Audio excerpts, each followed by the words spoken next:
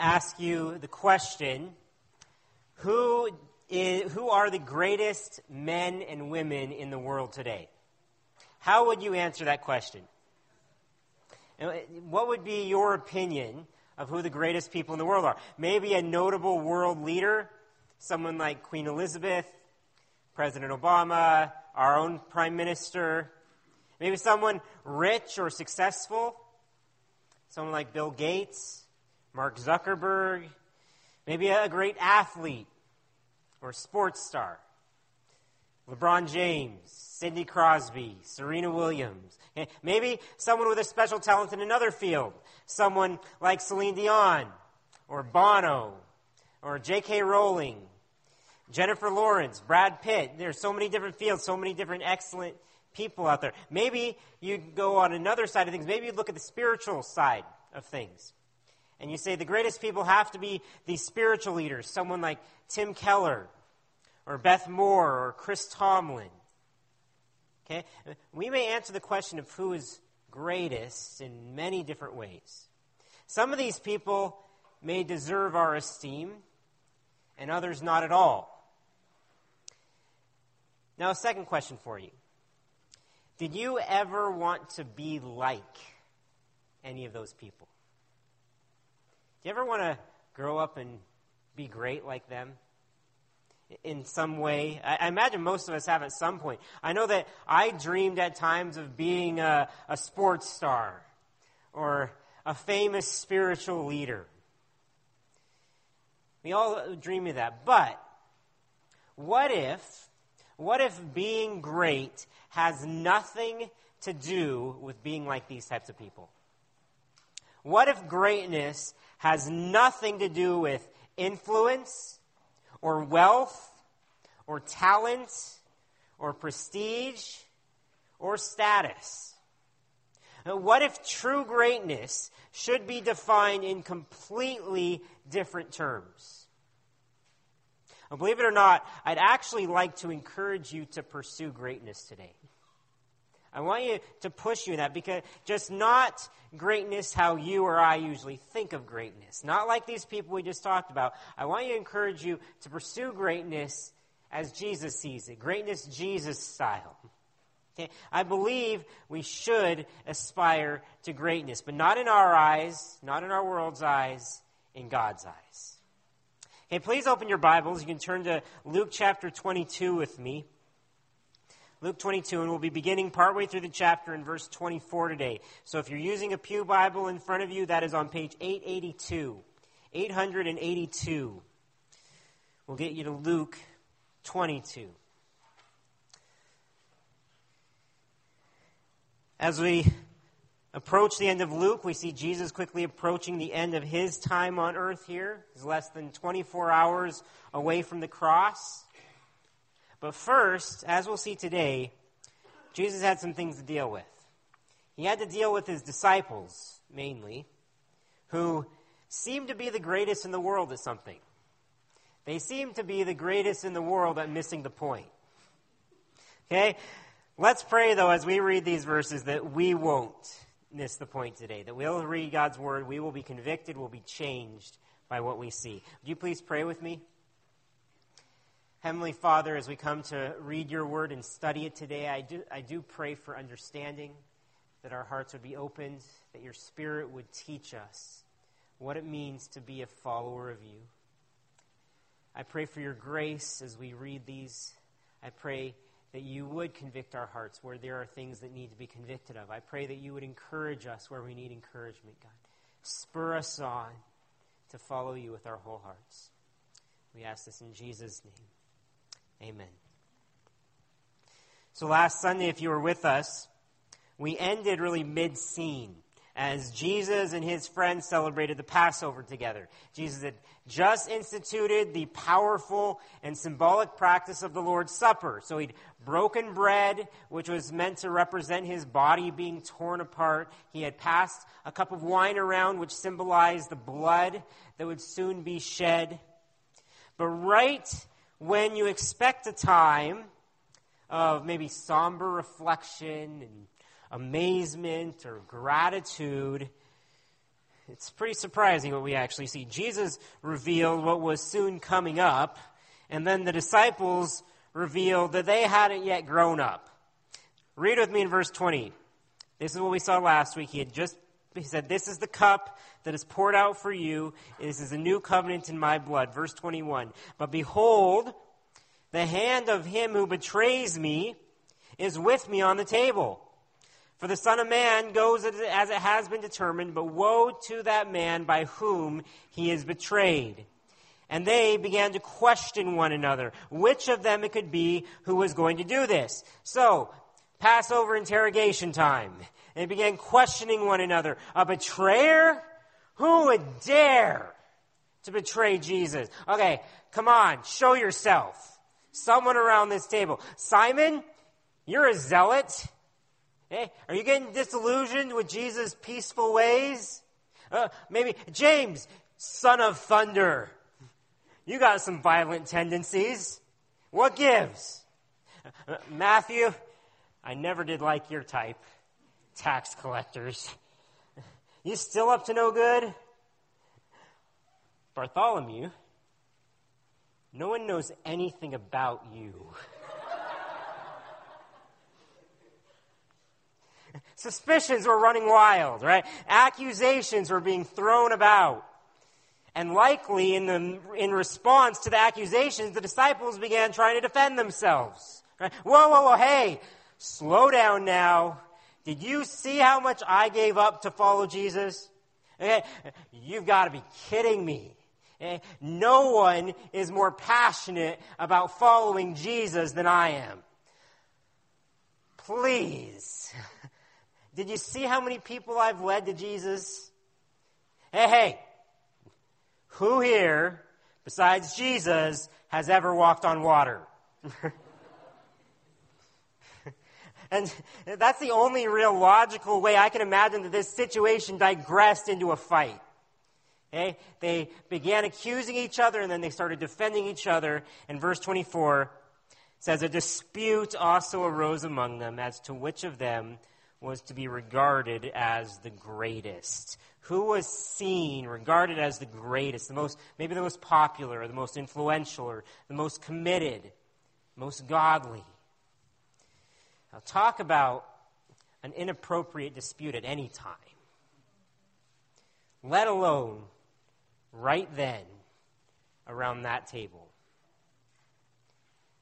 Jesus had just talked again about how he was about to suffer and die. They might as well have been really spitting in his face with this stupid dispute. We got to be careful here, because sometimes this can reflect our own ambitions. We might not necessarily admit it out loud, but we all want to be great. We all want to be great in some way. We want to be the smartest or the strongest or the most popular, the most successful person around. Maybe the best athlete or the best musician or the best artist. Maybe we want to be the greatest mom or dad, the greatest grandparent, the greatest sibling or spouse. Even in the church, this infiltrates us. We want to be the greatest. We want to have the greatest ministry, or we want to have the greatest church. We all want to be great. And then we want people to notice, to appreciate us. Philip Ryken says that we find it hard to be happy until we reach the greatness we think we deserve.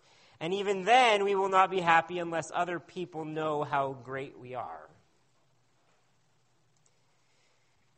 These selfish and prideful aspirations for greatness had taken control of the disciples here. Now, if I was Jesus, I think I'd either have been crying or steaming mad. Maybe both.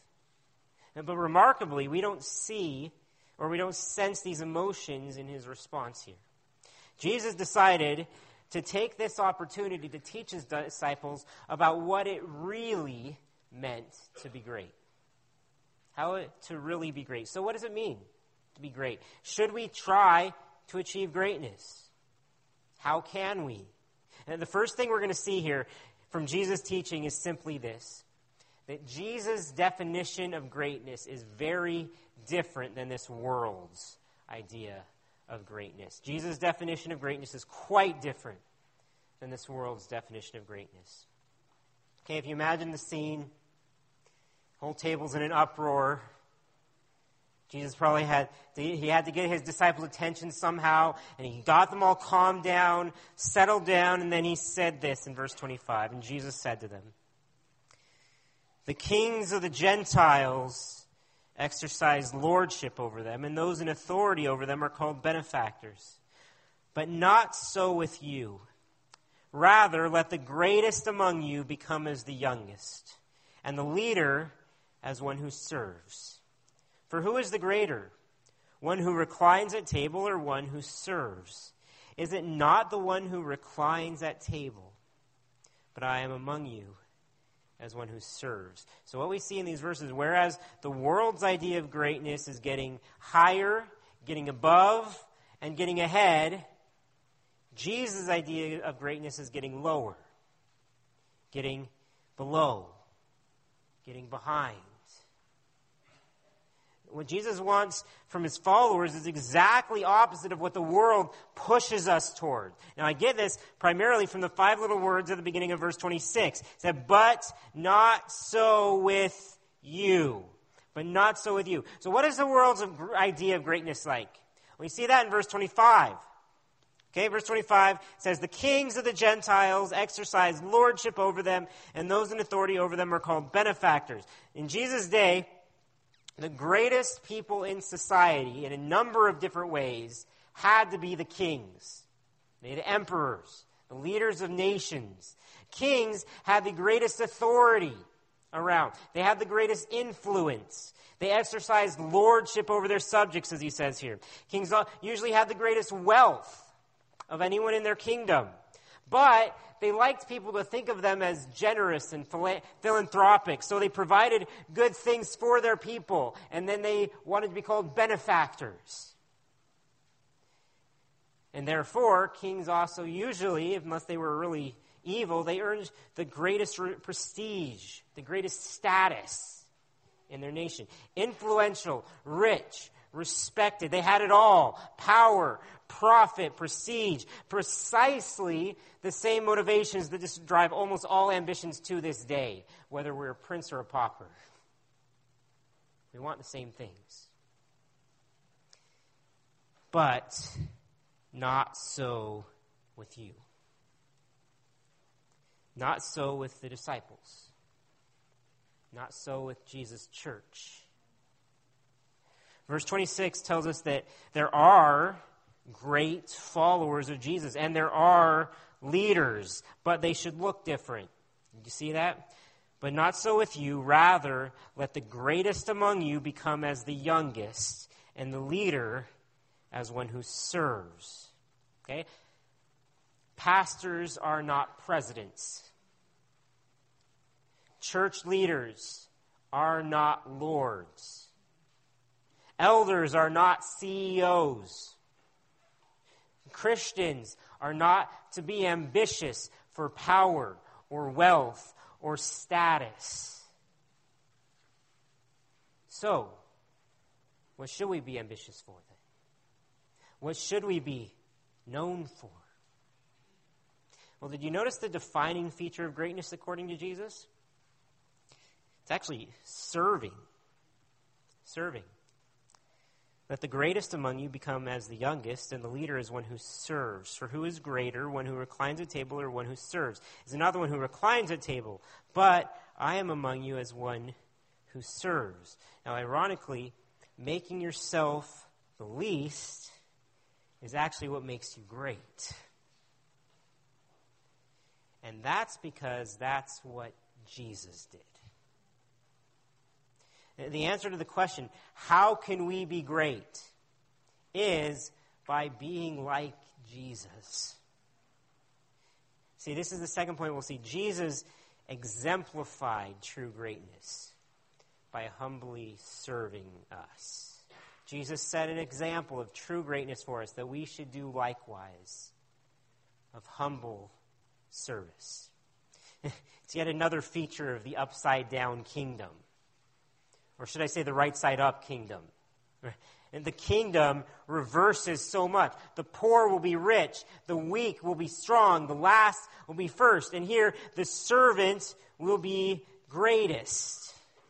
Now, back in Luke 9, after an eerily similar argument amongst the disciples about greatness, it seemed to be a recurring theme with them. Jesus took a child. He set the child next to him, had them stand there and said, "Whoever receives this child in my name receives me. And whoever receives me receives him who sent me. For he who is least among you all is the one who is great."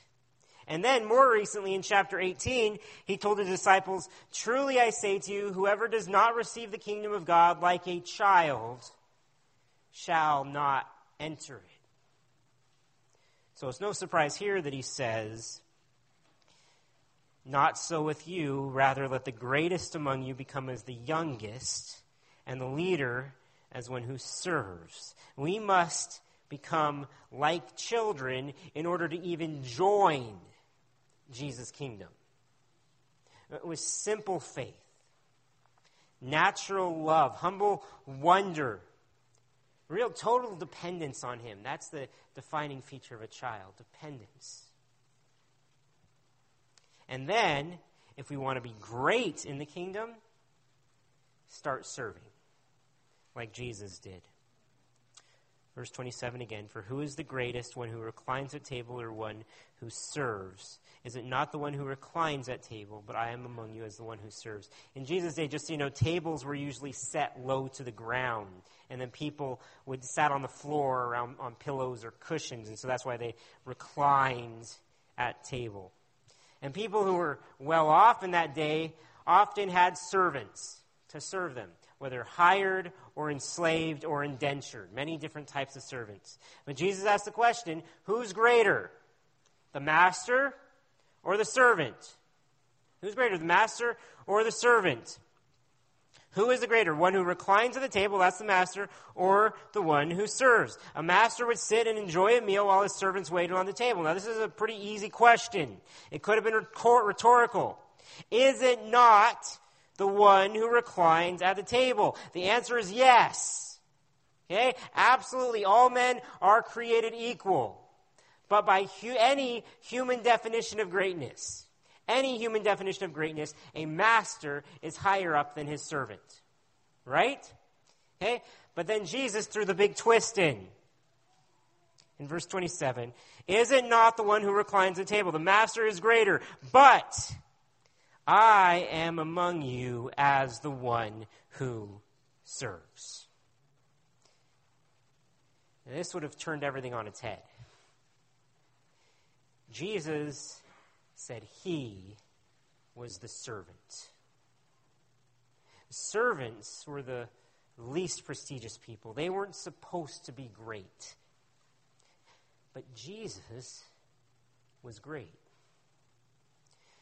He was absolutely the greatest person in all of history. This was the creator, the sustainer of the entire universe, who had been adored by angels. He was the only perfect, sinless man ever. He was the miracle-working Messiah. And yet, he was among us as the one who serves, the least, and yet the greatest. He was in the process of redefining greatness according to his kingdom standards. Earlier he had said, "Not so with you." Now he was saying, "Not so with me." And serving definitely isn't prestigious. Serving doesn't usually gain one power or wealth or anything else that we usually think of when we think of greatness. But serving out of love is how Jesus himself revealed his greatness, how he showed it to us. John, the Gospel of John records this very meal, and he says that Jesus actually got down from his table and served his disciples by washing their filthy feet. A job that was reserved for the lowest of low servants. But Jesus loved, so he served. and we must follow his example. In Philippians 2, God's word says this: "Let each of you look not only to his own interests, but also to the interests of others. Have this mind among yourselves, which is yours in Christ Jesus, who, though he was in the form of God, did not count equality with God a thing to be grasped, but made himself nothing, taking the form of a servant, being born in the likeness of men.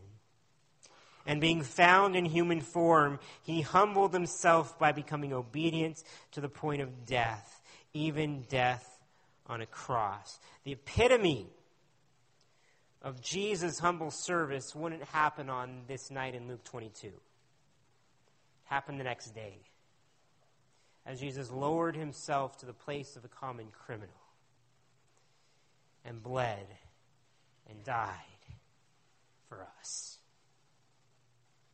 But remember how this passage in Philippians ends. God exalts the humble. Jesus was raised from the dead and then taken back into heaven. In verse 9 says, "Therefore, God has highly exalted him and bestowed on him the name that is above every name, so that the name of Jesus every knee should bow, in heaven and on earth and under the earth, and every tongue confess that Jesus Christ is Lord, to the glory of God the Father."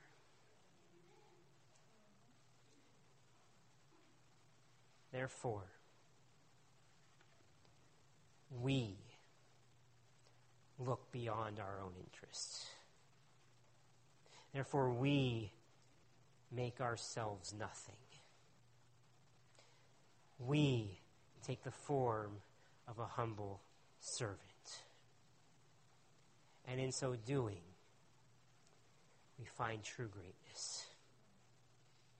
Leon Morris points out that Jesus is not saying that if his followers wish to rise to great heights in the church, they must first prove themselves in a lowly place. He is saying that faithful service in a lowly place is itself true greatness. So, are we seeking to imitate Jesus' example in serving those around us in love? Taking whatever opportunities God brings across our path to serve? Or are there things that are beneath us or below our dignity? Nothing is below the dignity of a true disciple of Jesus. Nothing. Are we serving others out of love, or are we sitting on our bums in our pews waiting to be served? True greatness in a church like our own. True greatness isn't necessarily found in pulpits or on platforms. Greatness is found in the nursery. Okay, wiping bums. Greatness is found in the parking lot, directing traffic. Greatness is found in the homeless shelter, putting sandwiches together. Greatness is found next to the outcast, befriending them, welcoming them. Greatness is found in folding bulletins, counting money, or opening up your home for a small group. Greatness is found in the warlike trenches of children's church, or in the dirty sink water in the kitchen, or across the ocean in unheralded and unglorified mission fields. Greatness is found where we least expect it. It's in those who serve humbly and selflessly, like Jesus. Now, some of you may be thinking, well, if that's greatness, I don't want it. Serving is not necessarily fun or easy or glamorous or gratifying or pleasant. But I'll tell you this, it is definitely rewarding. Not only does God give an emotional sense of reward in the here and now, a satisfaction or fulfillment, he gives the promise of great, immeasurable reward in the future. For instance, look what he promises disciples here. Verse 28 says, "You are those who have stayed with me in my trials, and I assign to you, as my Father assigned to me, a kingdom, that you may eat and drink at my table in my kingdom and sit on thrones judging the 12 tribes of Israel." Now, the specifics of this promise were obviously meant only for the 12 apostles. And Jesus recognized that though they weren't perfect, they'd stuck with him. And by his grace, he promised them that they would reign with him one day. But while these verses primarily apply to the disciples, the broader kingdom blessings are also for us. Okay, receiving the kingdom, eating and drinking from God's table, these are for all of God's followers, all of his servants. But really, these verses especially prove point number one today, right? God's definition of greatness is totally different than our world's. And that's because it's really not of this world. It's heavenly greatness. It's not earthly greatness. But do these verses, verse 28 to 30 here, talking to the disciples, do they not scream grace to you? Mercy? It's astonishing grace. Remember, the disciples just got done fighting like toddlers over a toy. They were totally missing the heavy and historical significance of the moment. They were making light of Jesus' sacrifice. And yet, Jesus didn't take the opportunity to rebuke them. He could have, but he didn't. He took the opportunity to encourage them. He basically told them, you will be great one day. You will be great one day. They weren't great then, that's for sure. But if they serve the Lord, he'd reward them. And he'd graciously reward them with greatness that they couldn't even imagine. And the same principle applies to us. Okay, serving is greatness now, and it will result in heavenly greatness. And Jesus set the example for us every step along the way. Really, Jesus didn't just redefine greatness, he defined greatness himself. Now, at this point, some of us may wonder, well, how could we ever live up to his example? It seems impossible. Sure, we can serve people, but to serve like Jesus served, that seems beyond us. To be like him, we can't live up to that standard. That's too high, too hard. You know what? You're right. We can't be like Jesus on our own. And that's why what comes next in this passage is both tragic and very encouraging at the same time. Jesus turns to one of his disciples in particular, Peter. And he tells Peter that he's about to be a big fat failure. Verse 31. Simon, Simon, behold, Satan demanded to have you that he might sift you like wheat. But I have prayed for you that your faith may not fail. And when you have turned again, strengthen your brothers. Peter said to him, Lord, I am ready to go with you both to prison and to death.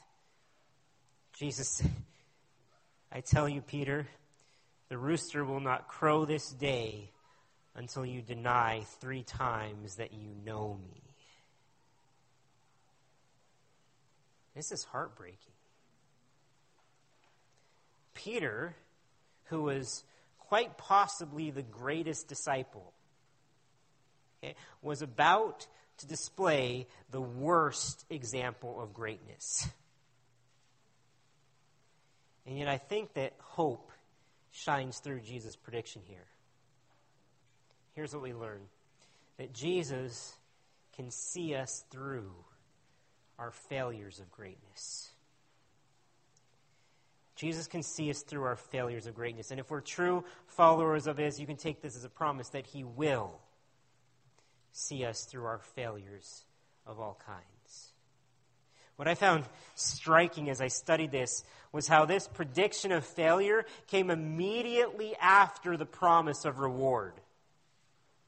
It's a stark difference. Peter, you're going to be a great ruler one day. But tonight,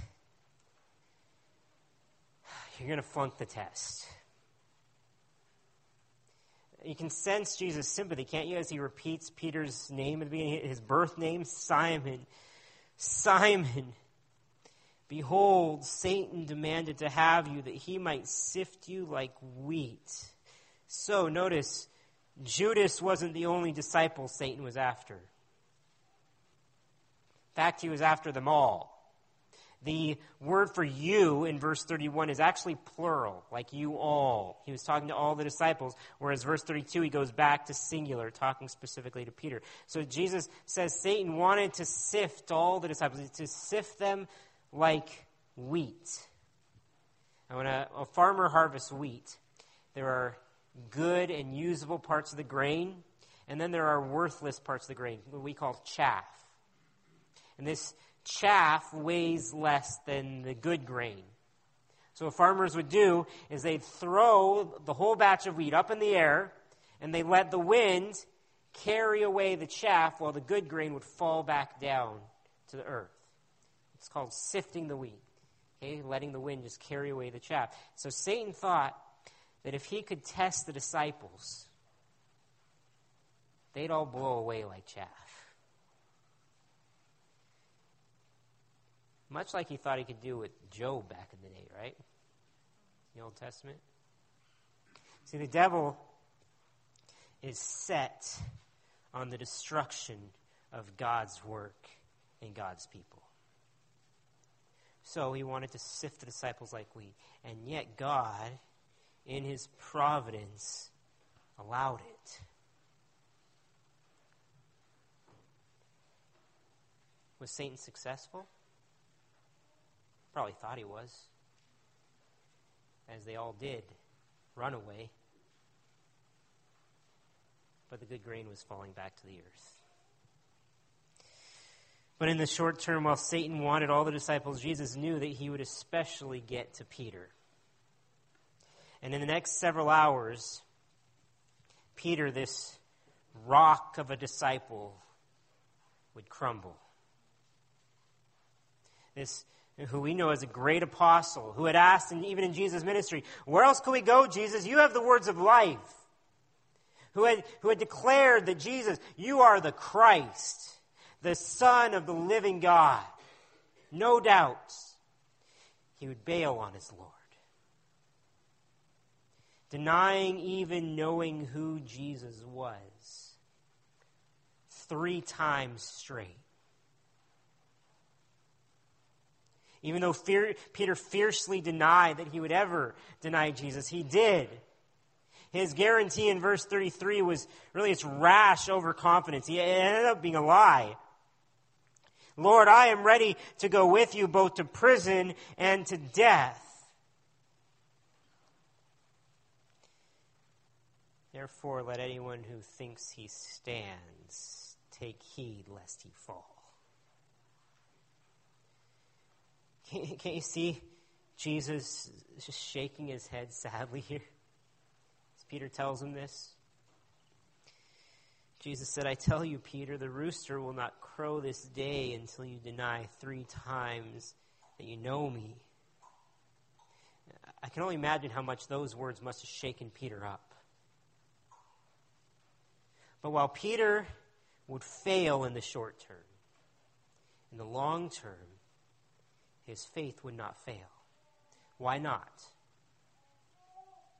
Because Jesus determined that Peter's faith would not fail.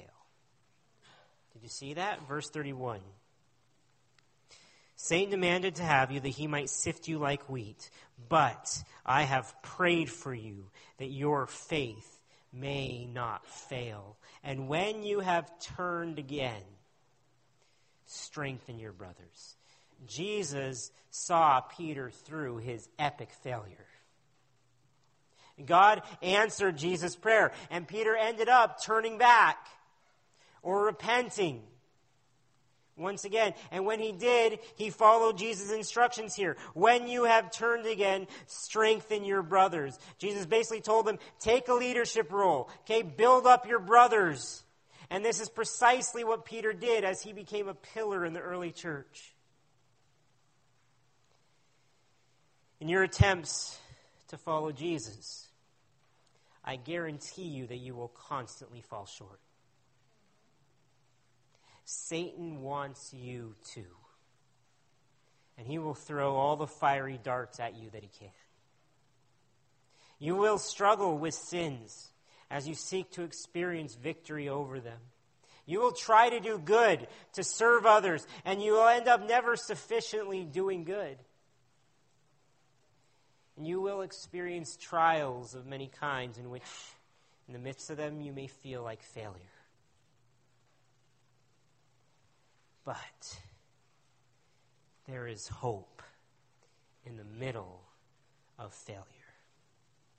And that's all because of Jesus. Jesus can see you through it. He can strengthen you for it, and he receives the glory for it. Jesus really did two things for Peter in his failure. It says he prayed for Peter, and then he died for Peter. Believe it or not, he's done the same two things for us.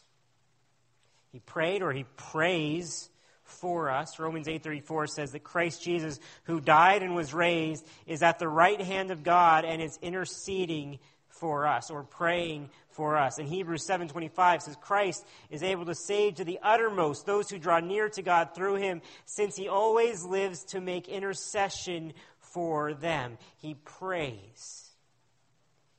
And he died for us while we were still sinners, still failures. He died.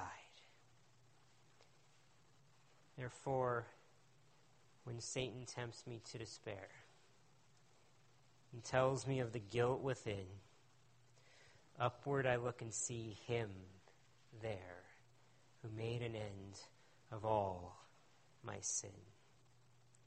Because the sinless Savior died, my sinful soul is counted free. For God the just is satisfied to look on him and pardon me. If you've never experienced God's grace for your failures, then I invite you to today. You will always fall short, but Christ will never fall short. And if Christ is your Savior, he will see you through it all. So I admonish you, make sure that you have repented of your sin and run to the cross of Christ this morning.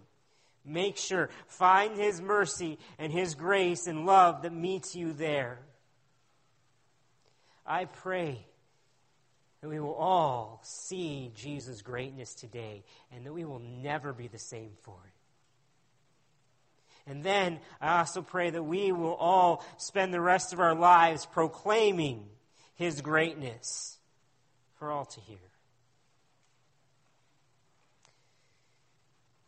There are several last verses here that I want to read before we end today, as Jesus really wraps up their time around the Passover table.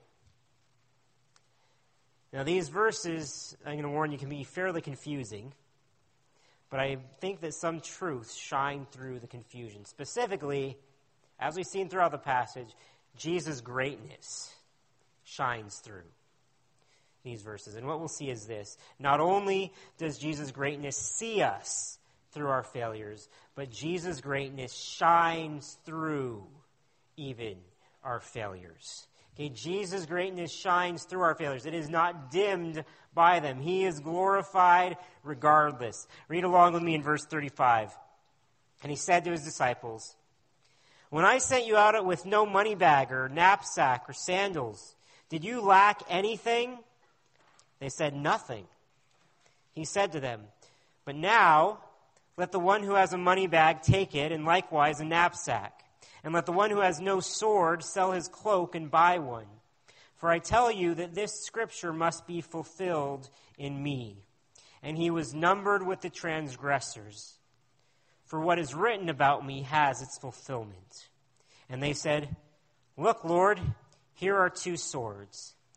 And he said to them, "It is enough."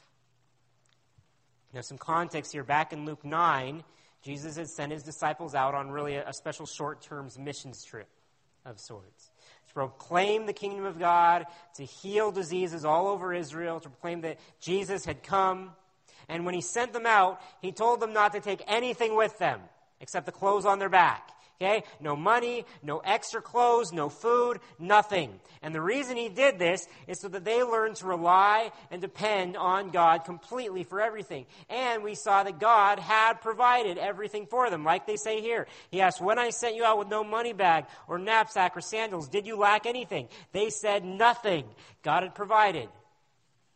But now, Jesus gave them some very different instructions. Verse 36, he said to them, "But now, let the one who has a money bag take it, and likewise a knapsack. And let the one who has no sword sell his cloak and buy one." Now, we don't know exactly why he told them to do these things. But it's probably because the times they were a-changing. And most scholars believe that Jesus was preparing his disciples for what was coming. Soon, Jesus would be numbered with the transgressors. He would be considered a lawbreaker, a criminal. And therefore, so would they. So his words here were kind of like a pep talk. Ready yourselves. Get ready. You'll be on the run. And you'll need to be able to provide for yourselves. So grab a supply bag. This is the way that God chose to provide for them in this season. Now, most scholars believe that Jesus' instructions about buying swords was metaphorical. And that could be the case. However, I think there might be something deeper going on here. It seems to me like verse 37 gives the reason why Jesus told them to go buy some swords.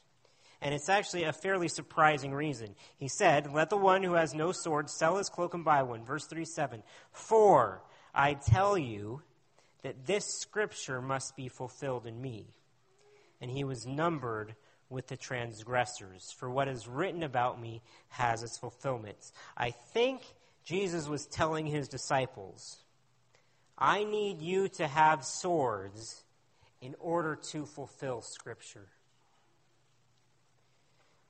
I need you to represent the transgressors among whom I'm going to be numbered. I don't think Jesus meant the swords to be used for fighting or even for self-defense. In fact, I know so because of the way Jesus responds later when Peter whips out a sword. But I also don't think the swords were only supposed to be metaphorical either. I think Jesus wanted his disciples to play a part in acting out the script of Scripture.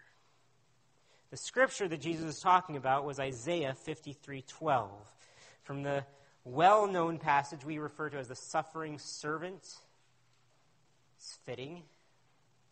Suffering servant, God's servant, the one who serves. But verse 12 in that chapter says this: He poured out his soul to death and was numbered with the transgressors. Yet he bore the sin of many and makes intercession for the transgressors. So again, he died for the transgressors, and now he prays for us.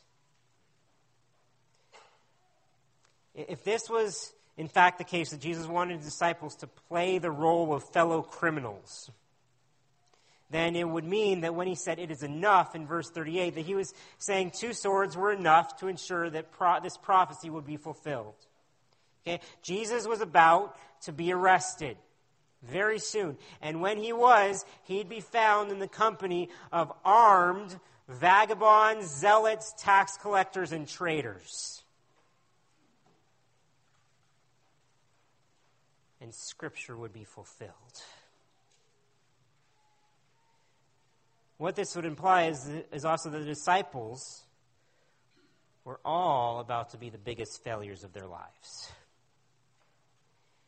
And as it turned out, they did all abandon Jesus to the very last one of them. But right in the middle of their failures, God was working something bigger. God was fulfilling his prophecies through them. He was working out his sovereign plan. Scripture would be fulfilled. Jesus would be lumped in with the criminals. And through it all, even through his followers' failures, Jesus' greatness would shine through. He was the promised one. He was the suffering servant. He was God in human flesh. And he would die, but he would rise again, and he would be glorified. Through it all. And one of the most incredible things about Jesus being numbered among transgressors, among sinners, is as 2 Corinthians 5:21 says, "For our sake God made him to be sin who knew no sin, so that in him we might become the righteousness of God." In other words, Jesus was numbered among sinners so that we could be numbered among the righteous. He was counted as a transgressor so that we would no longer be seen that way. Because of Christ, we are no longer seen as failures, even when we fail. Considered righteous, good, even holy in God's sight. Jesus used the failures of his disciples to bring him glory. And he went on to use the disciples in amazing ways to do just incredible, great things for him and the church in the years ahead. So where are the areas that you have failed? Where have you fallen short? What sins do you always seem to struggle with? Where do you feel hopeless? Take heart today. God can see you through your failures, and he will shine through your failures.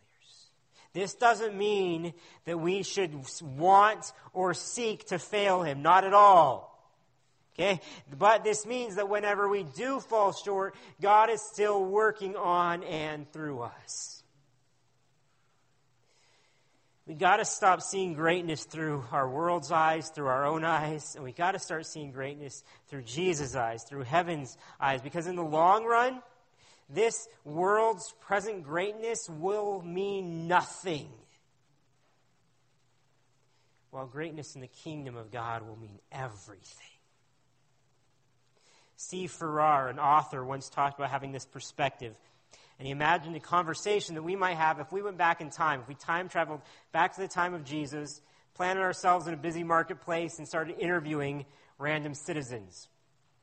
And we asked them the question, who do you think that people 2,000 years from now will remember from your generation?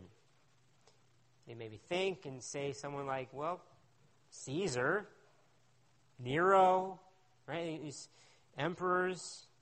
Then we might ask, well, what about the group of people around known as Christians? Don't you think that anyone will remember them or their leaders 2,000 years from now? They probably say, are you kidding? That group of nobodies? They don't have any influence. They aren't important or great. You mean you haven't heard of Paul or Peter? What, don't you think they'll be remembered? What about Mary and Martha? Wasn't their brother Lazarus involved in some miracle or something? I'm telling you, these people are insignificant. And the only thing I ever hear of their leaders is they're always ending up in jail. And trust me, in 2,000 years, nobody will give them a thought. Then Stephen concludes, so here we are, 2,000 years later. And isn't it interesting that we name our children Peter and Paul, Mary and Martha, and we name our dogs Caesar and Nero?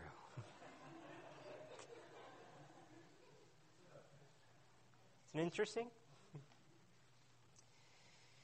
If 2,000 years can change our definitions of greatness, how much more will eternity?